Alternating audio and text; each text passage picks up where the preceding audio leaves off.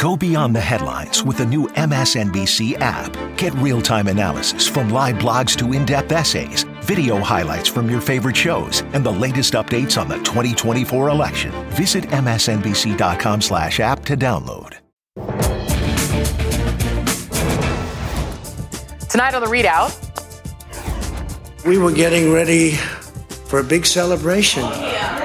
We were winning everything, and all of a sudden it was just called off. So we'll be going to the U.S. Supreme Court. We want all voting to stop. We don't want them to find any ballots at 4 o'clock in the morning and add them to the list. That, of course, was Donald Trump on election night calling for the nullification of mail-in ballots. That was part of the plot to overturn the election. And now, text messages have surfaced from former Georgia Senator Kelly Loeffler revealing even more details of that plot.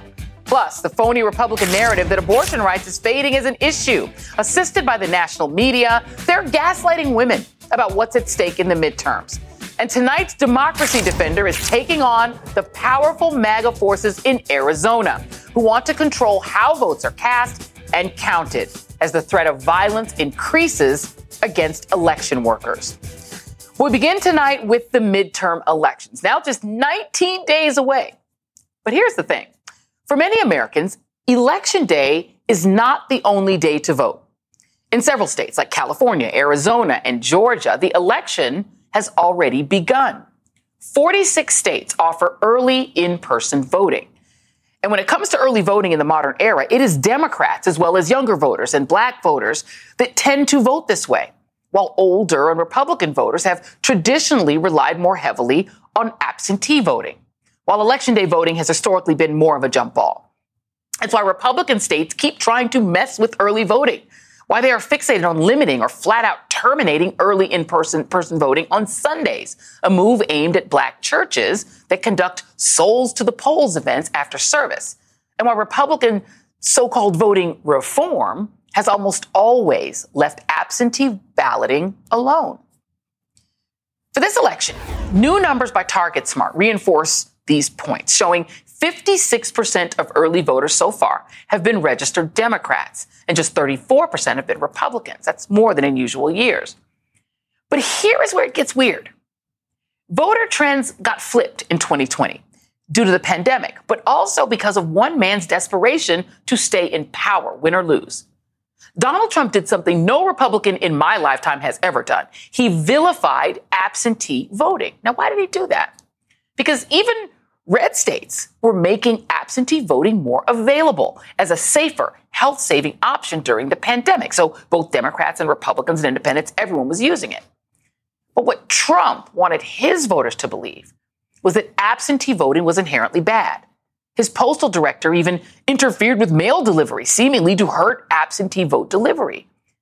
And Trump voters responded by turning against absentee voting and shifting to Election Day voting as the only legitimate form of voting. And thanks to the January 6th committee, we can now put together why Trump would do that, upending decades of successful Republican use of absentee voting. It's because of the way votes are counted. On election night, states count the same day vote. Some states have pre-counted the early vote by election night. But the absentees, those come in later. And those tallies can change the whole count. So what looks like a Republican victory on election night suddenly is a Democratic victory days or even weeks later, as the sometimes slow, laborious, and in 2020, contentious process of vote counting continues. A narrative formed, a false one, of course, that the shift in who was winning as the absentee votes got counted meant that Trump's election night victory was stolen and a Stop the Steal movement was born. But Trump needed more than fake outrage to stay in power. He needed House and Senate members to object. Enter Kelly Loeffler. Remember her? She was once the richest member of Congress, the former Georgia senator who called Black Lives Matter a Marxist organization.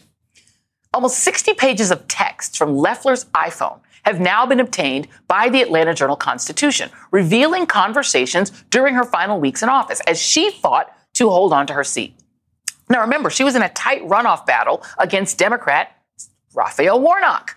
a special election in January 2021, at the very time that Trump and his allies were working around the clock to cast doubt over the November election results. The texts reveal how, at the time, Loeffler's Georgia colleagues pressured her to join Trump's crusade. Colleagues like Trump sidekick Marjorie Taylor, soon to be ex-Mrs. Green, who in early December texted to Loeffler, quote, "Hey, I need to talk with you about a plan we're developing on how to vote on the Electoral College votes on January 6th. I need a senator, and I think this is a major help for you to win on the 5th. Marjorie would text Loeffler again on December 20th, inviting her to a White House meeting that she said she organized with Trump, his legal team, and members of Congress who are going to challenge the Electoral College votes for Joe Biden in several key states on January 6th. Loeffler responded, "I'm with Ivanka all day Monday, but I've said everything is on the table with regard to January 6th. The Atlanta Journal-Constitution reports Loeffler ultimately could not resist Trump's insistence that she support his plan, given threats that he would abandon her campaign. He demanded that she announce her support in exchange for Trump holding the last-minute Georgia rally that she desperately needed. Loeffler would lose to Warnock on January 5th, 2021, the same day that Trump advisor Steve Bannon warned on his radio show that all hell was going to break loose the next day, January 6th. And we know what happened next. And so what happens in 2 weeks if Republican candidates who think they're winning on Election Day end up not winning after all, after the votes are tallied? But even the most skilled liar must sometimes face his lies, something the January 6th committee is diligently working on. The January 6th committee met today to finalize the timing of when it will issue its subpoena to Donald Trump. The subpoena is expected to drop any day now. Joining me now is Charles Coleman, civil rights attorney and MSNBC legal analyst, and Stuart Stevens, senior advisor of the Lincoln Project. Thank you both for being here. And Stuart, I do want to start with you because I've been aware of politics pretty much my whole salient adult or sort of sentient adult life. But ever since I have worked in campaigns, it was always Republicans who voted absentee. It's how in 2004, it kind of looked good for John Kerry. Right? When I was working down there in Florida for an outside group, watching this election come in, the early vote was strong for Kerry because black voters, young voters, people have to work every day and they can't necessarily hang out on Election Day. They voted strongly for Kerry. And then you had the Election Day vote where really Republicans usually have to catch up and see if they can overwhelm the number of early votes that Democrats have put in place. And then the absentee votes almost always meant that if those came in and it was close, they were going to win. What do you make of what looks like evidence now that Trump deliberately turned that table over, deliberately turned his voters against this form of voting so that he could claim that absentee votes were the steal? Well, you're absolutely right, Cheri. When I was coming up in the Republican Party, it was sort of a rite of passage to work in the absentee chase program. It was like working in the mailroom. And we always prided ourselves on doing it better than anybody else. There was a whole system, 3 touches, you follow up. It's how, Connie Mack got elected Senate. It took a while, I think 48 hours before they knew who was going to win that. Yep. The irony of this is that what Trump did probably played a key role in one of the more astonishing days in American political history when 2 Democratic senators were elected the same day in a runoff. And people just don't grasp how difficult that is. It's like winning the World Series with 4 perfect games. It's a self-defeating thing. I can guarantee you that people inside the Republican Senatorial Committee and the Congressional Committee, they hate this. They hate that Trump did this, but it is part of this process that Republicans are engaged in destroying faith in our electoral system. And that's what they want.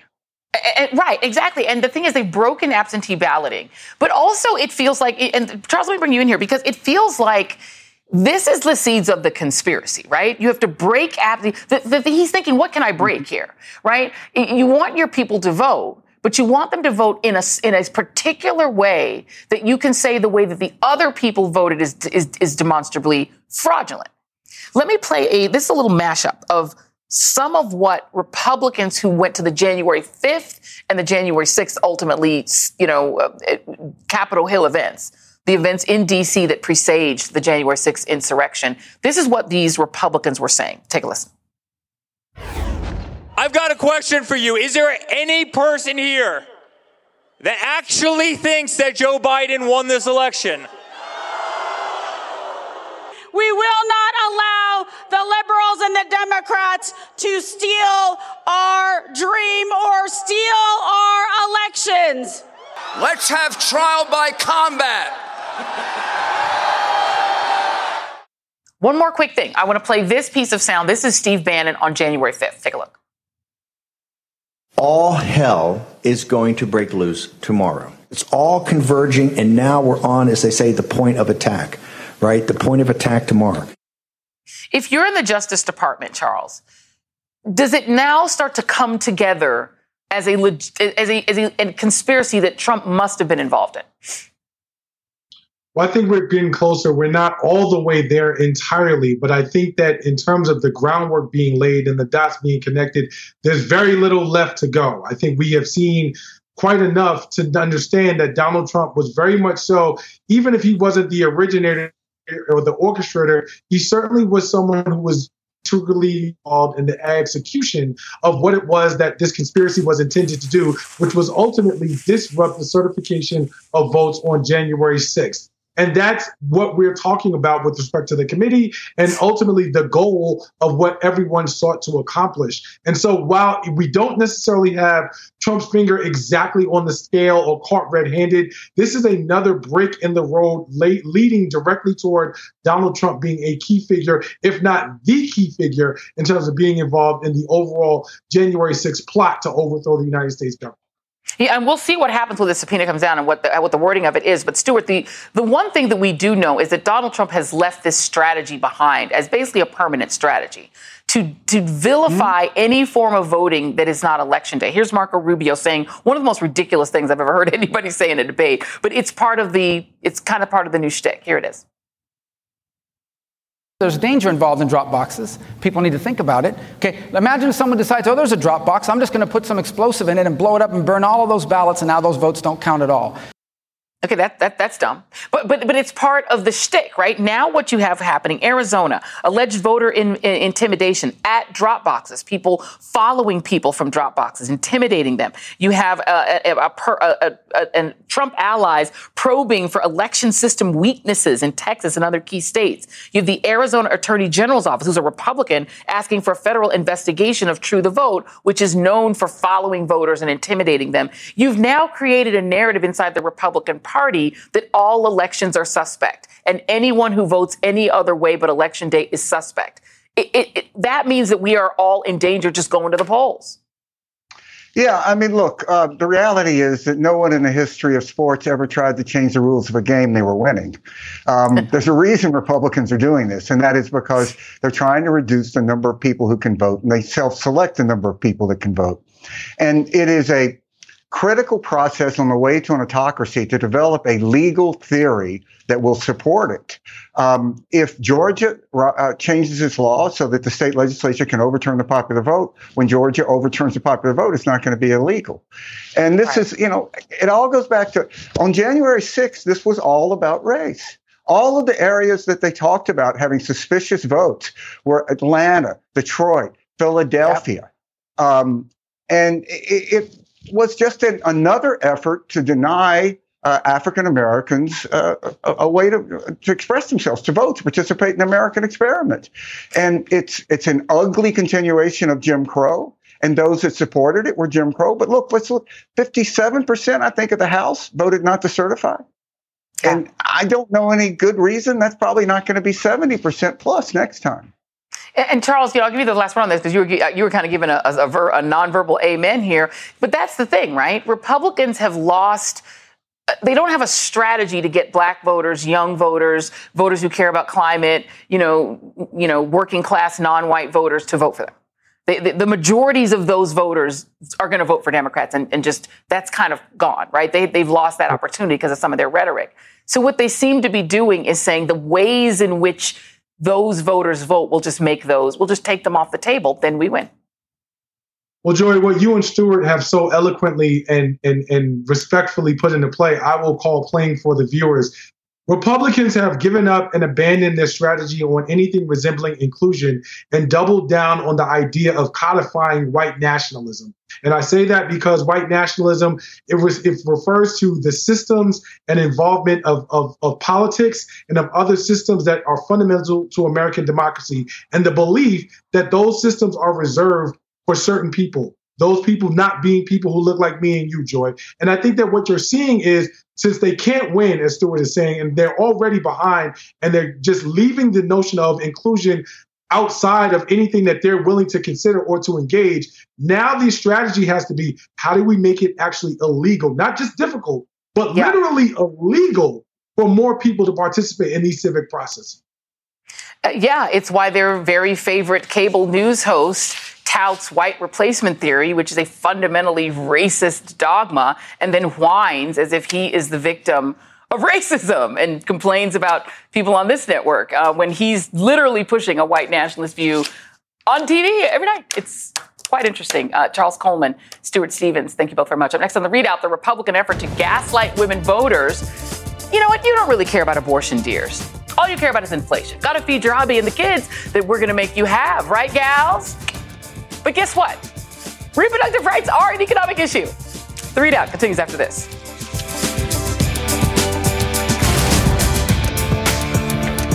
Today and every day, Planned Parenthood is committed to ensuring that everyone has the information and resources they need to make their own decisions about their bodies, including abortion care.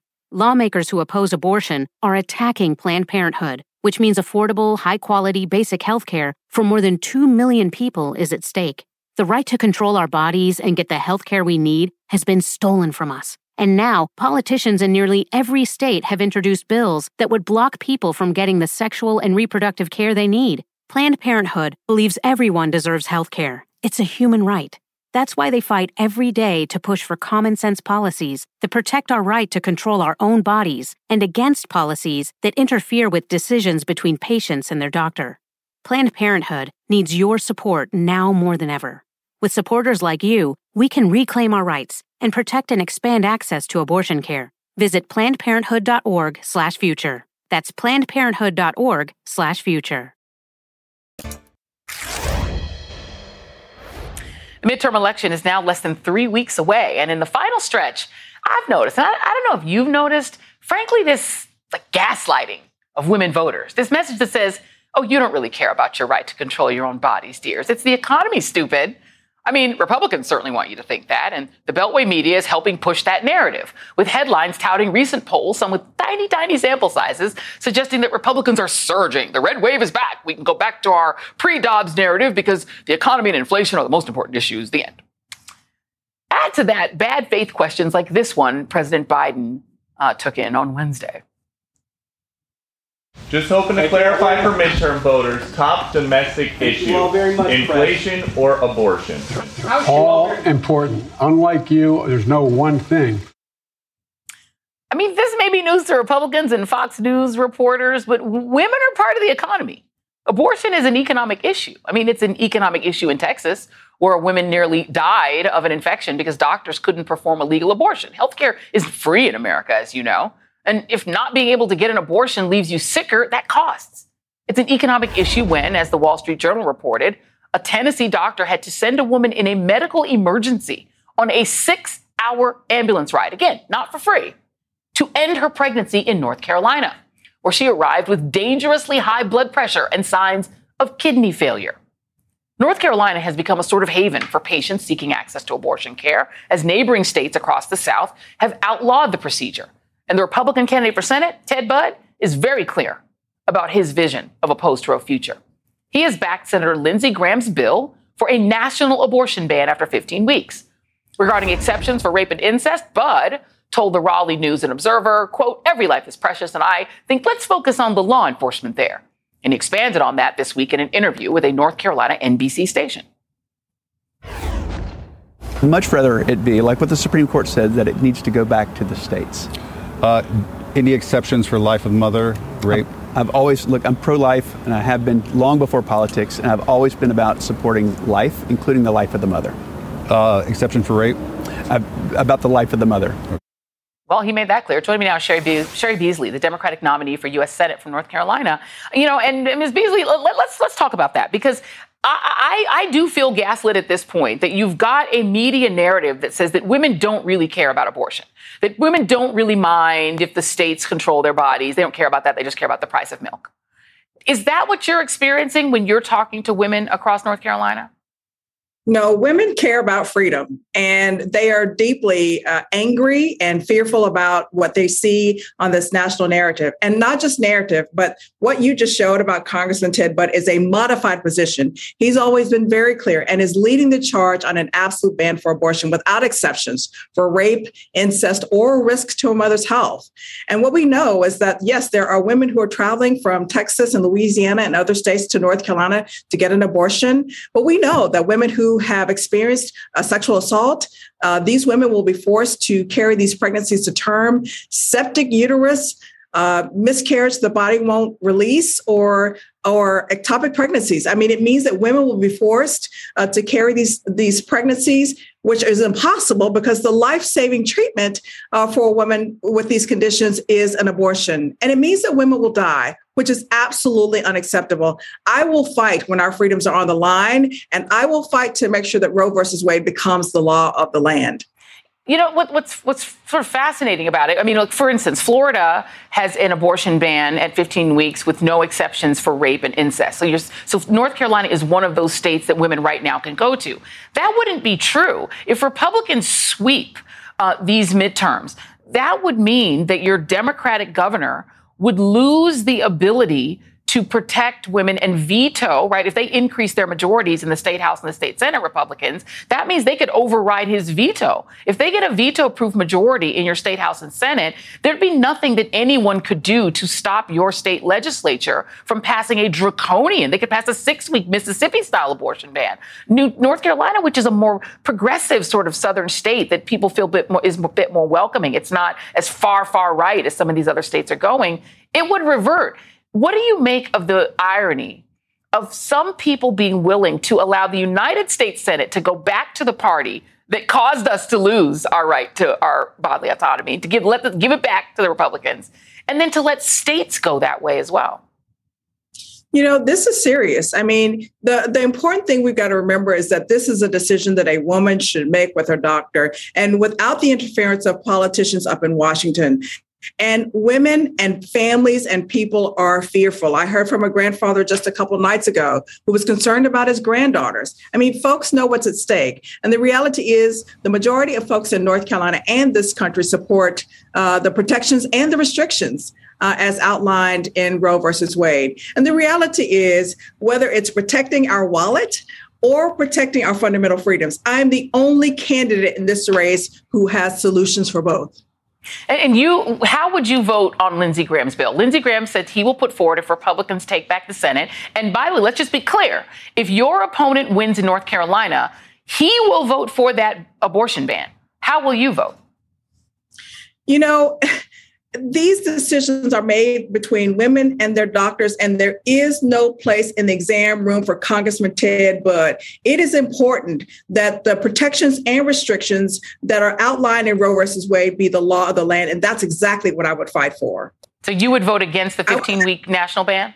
I absolutely would. Roe versus Wade ought to be the law of the land. It does provide protections and restrictions, and I would ask for folks to please go to CheriBeasley.com for more information about my campaign. And the last thing I will ask you is, you're very close. You're already a statewide elected official in North, so people have proven that they will vote for you statewide. So what is your strategy in the close here? Because I know economic issues are also very important to people. All of these, and abortion is an economic issue. It ain't free to raise a child. Has anybody seen what the price of diapers is? They're expensive. I've raised 3 of them, my husband and I, and they're expensive. And forcing someone to have one means taking on economic risks. What is your strategy in the close of this race? Because President Obama carried North Carolina in 2008. It's possible for a Democrat to do it. There's a Democratic governor there. What is your closing strategy?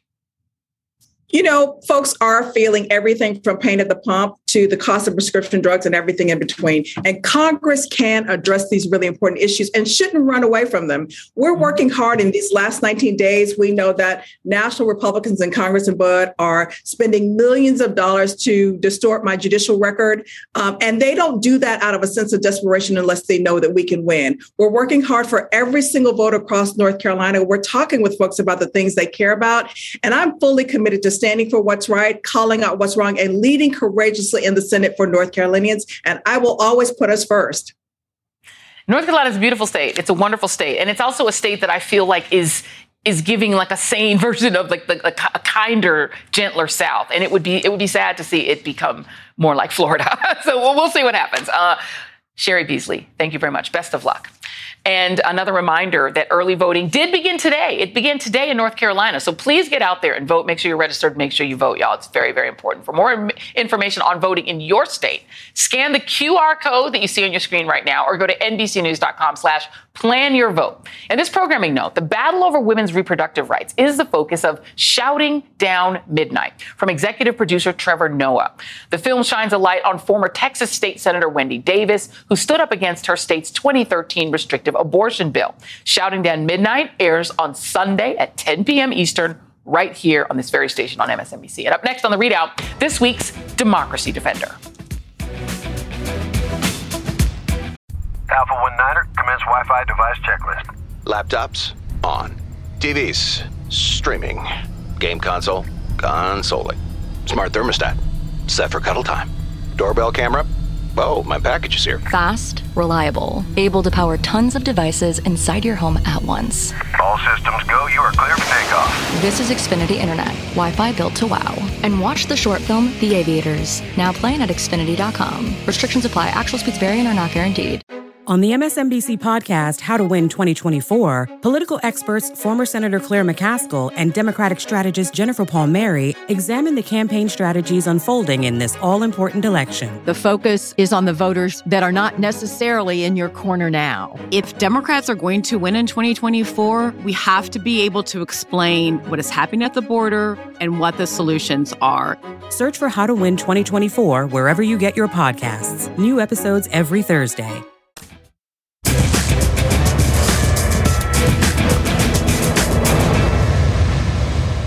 If you want to know why we keep stressing how democracy is on the ballot in this election, look no further than the state of Arizona, specifically Maricopa County, ground zero for election denial.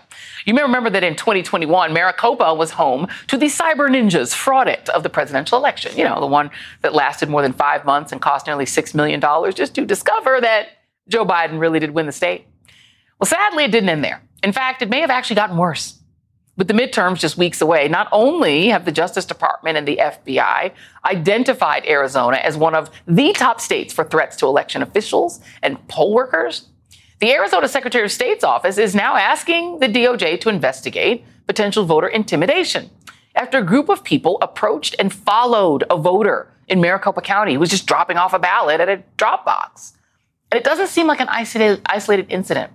Multiple reports also show that groups of these self-appointed election police are sitting outside Maricopa County's election headquarters, guarding drop boxes, photographing voters who are dropping off their ballots, and some are harassing election workers.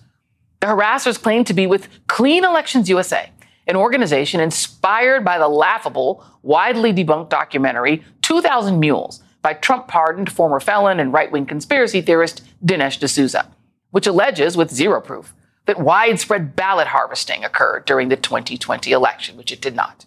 Joining me now is tonight's democracy defender, Julie Gunigal, the Democratic nominee for Maricopa County, who, if elected, will be responsible for overseeing the Maricopa County Election Board tasked with certifying future elections. And I want to start by making sure I pronounced your name correctly. Is it Gunigal?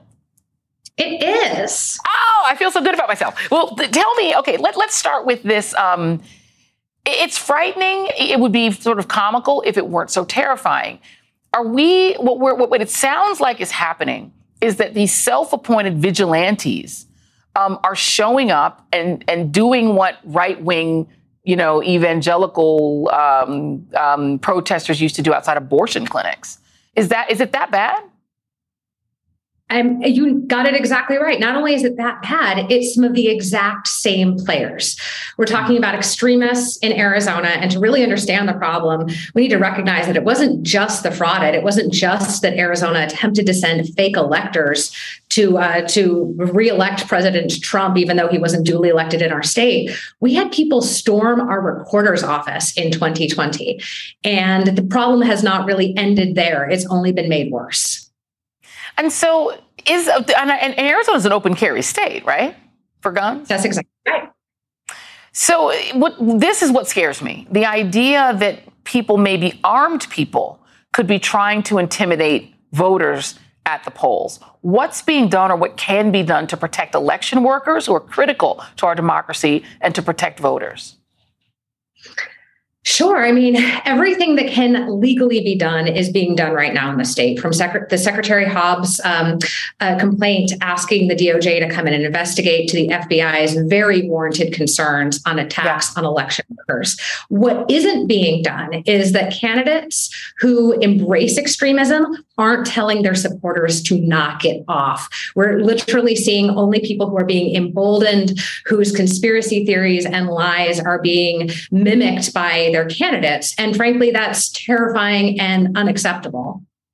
Tell me what your job would be. Explain it to people, because I think this is the thing. The down ballot races, people usually don't understand what the job is. And so sometimes people skip it.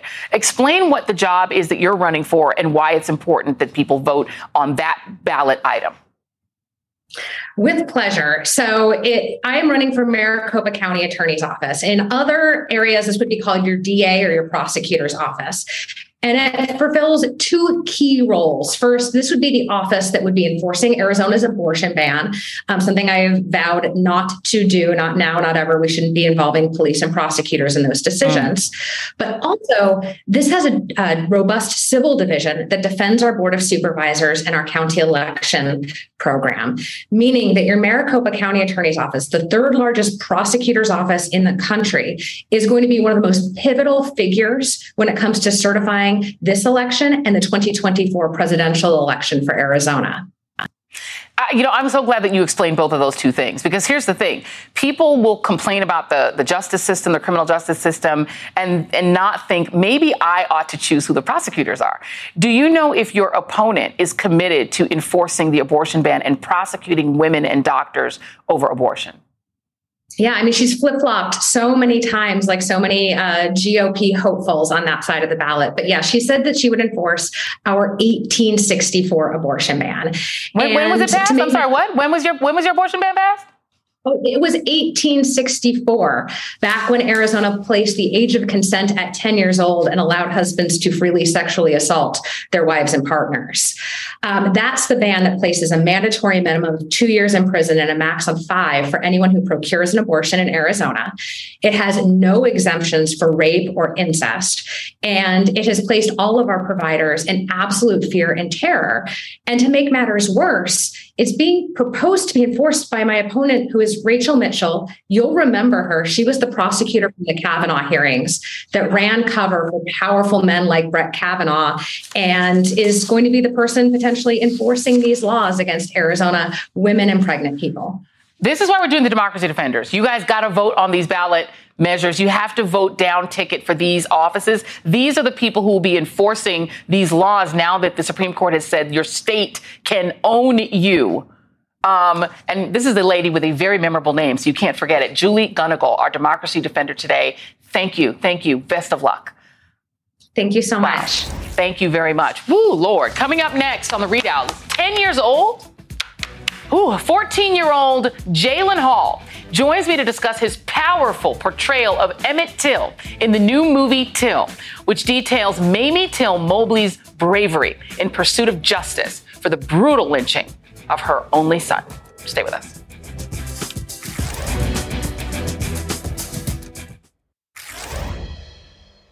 They have a different set of rules for Negroes down there. Are you listening? Yes. You have to be extra careful with white people. You can't risk looking at them the wrong way. I know. Bo, be small down there. Like this?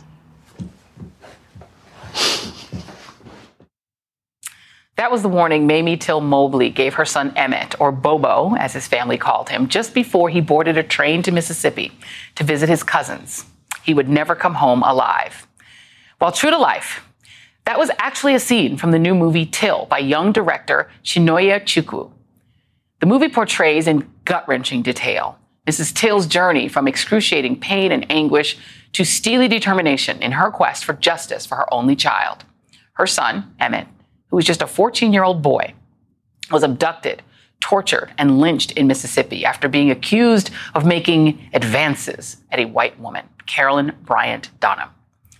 The two white men accused of this barbaric crime, Roy Bryant, Carolyn's husband, and his half-brother J.W. Milam, both World War II veterans, were acquitted by an all-white jury. A year later, they proudly admitted to murdering Emmett Till for money from Look magazine, saying they did it because they wanted black people to stay in their place. Carolyn Bryant, who during the trial accused Emmett of grabbing her, later admitted to lying about what happened that day. Earlier this summer, a grand jury in Mississippi declined to indict Bryant, who is still alive, even though there was an unserved arrest warrant for her role in Till's abduction.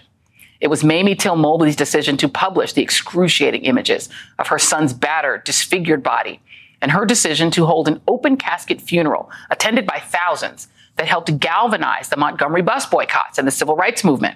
The date of his death was deliberately used in 1963 as the date of the March on Washington.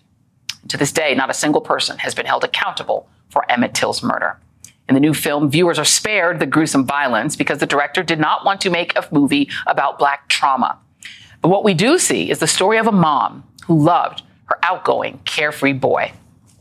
The task of bringing Till to life was left to 14-year-old actor Jalyn Hill, who had only learned of Emmett's story when he was 12 or 13.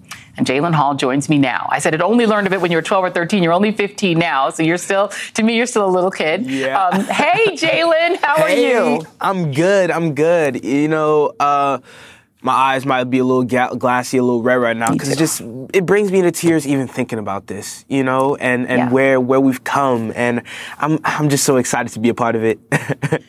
Listen, I have to tell you, I had a hard time reading through that script. I'm just keeping it real because there's something about Emmett Till's story that just does make me cry, because it was the way you portrayed it really is what brought it home. He was so joyful, and you portrayed him as such a fun, happy boy. He reminded me of my kids, you know? Yes.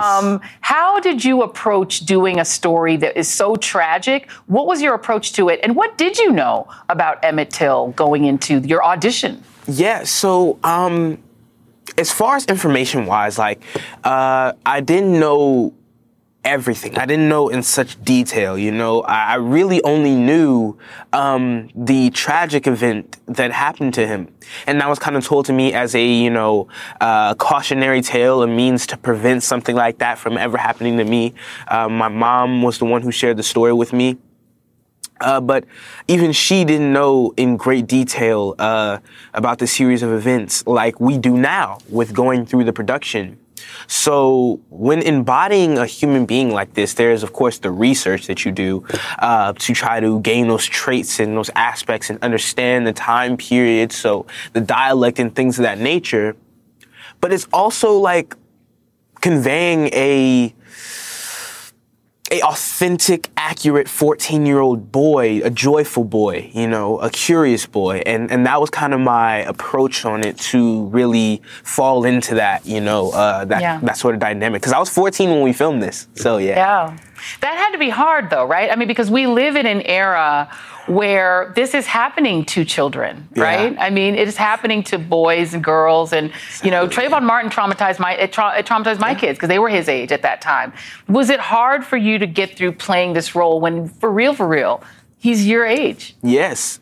Well, I wouldn't say it was hard for me. I looked at this as one of the things that needed to be done, that had to be done to the best of my ability. And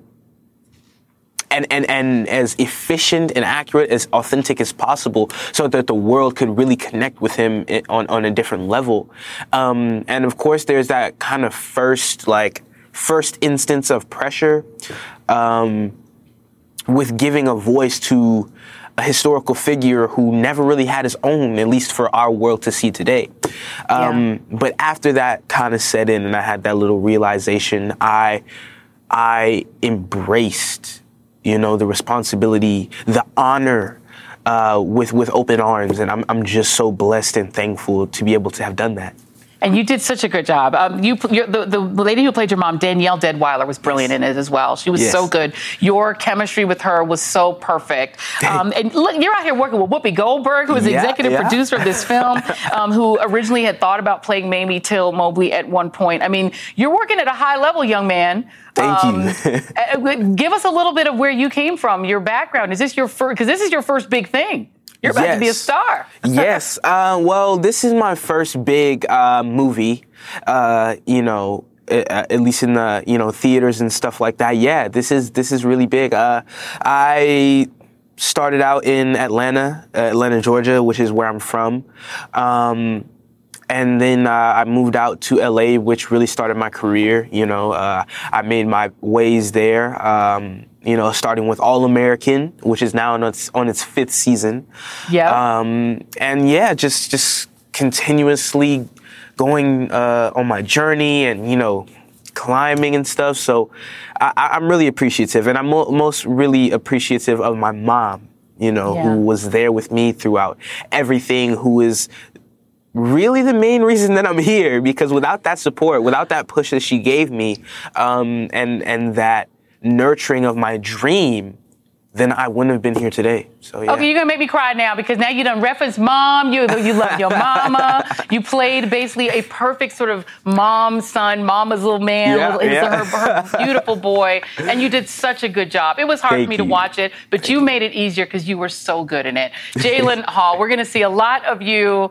Thank you for being here. I'm going to have to call you nephew now, because I really thought you were brilliant. Please do. Okay, nephew, have a good night. Thank you for being here. Thank you. All right. Till is being shown in theaters right now in limited release and debuts nationwide on Friday, October 28th. It's brilliant. You won't be sorry. We'll be right back.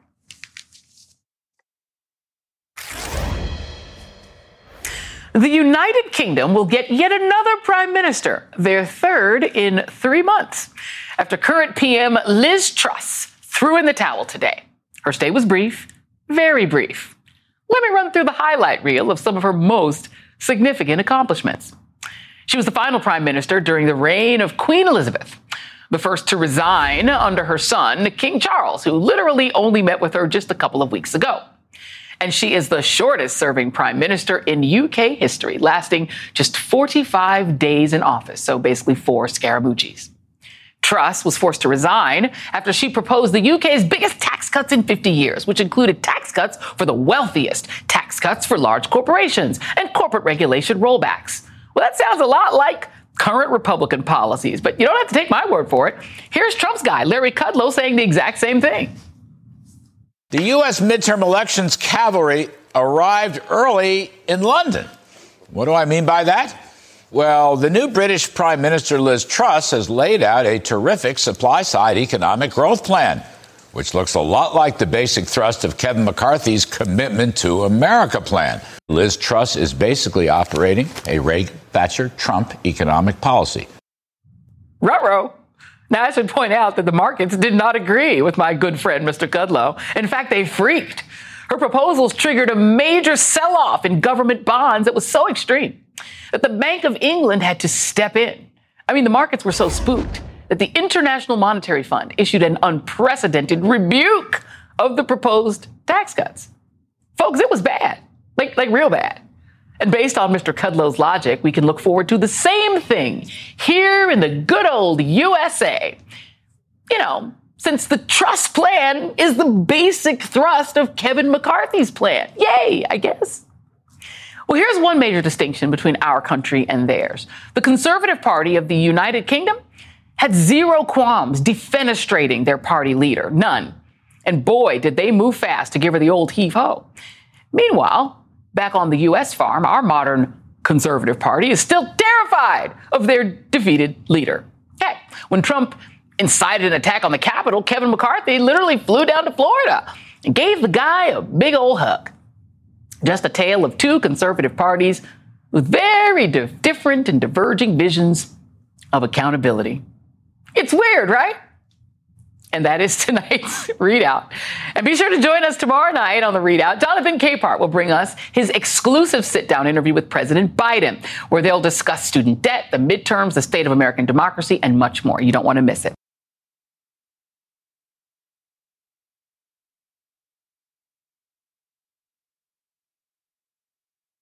Hey everyone, it's MSNBC's Chris Hayes. For the first time since 1892, we have an election in which both candidates have presidential records. It's a chance to take a hard look at what Joe Biden and Donald Trump have actually done as president. On a special Why Is This Happening podcast series called With Pod 2024 The Stakes, I'm talking to experts about the two candidates' records on specific policy areas like immigration, taxes, climate, and more. So you know what's at stake come November. Search for Why Is This Happening and follow.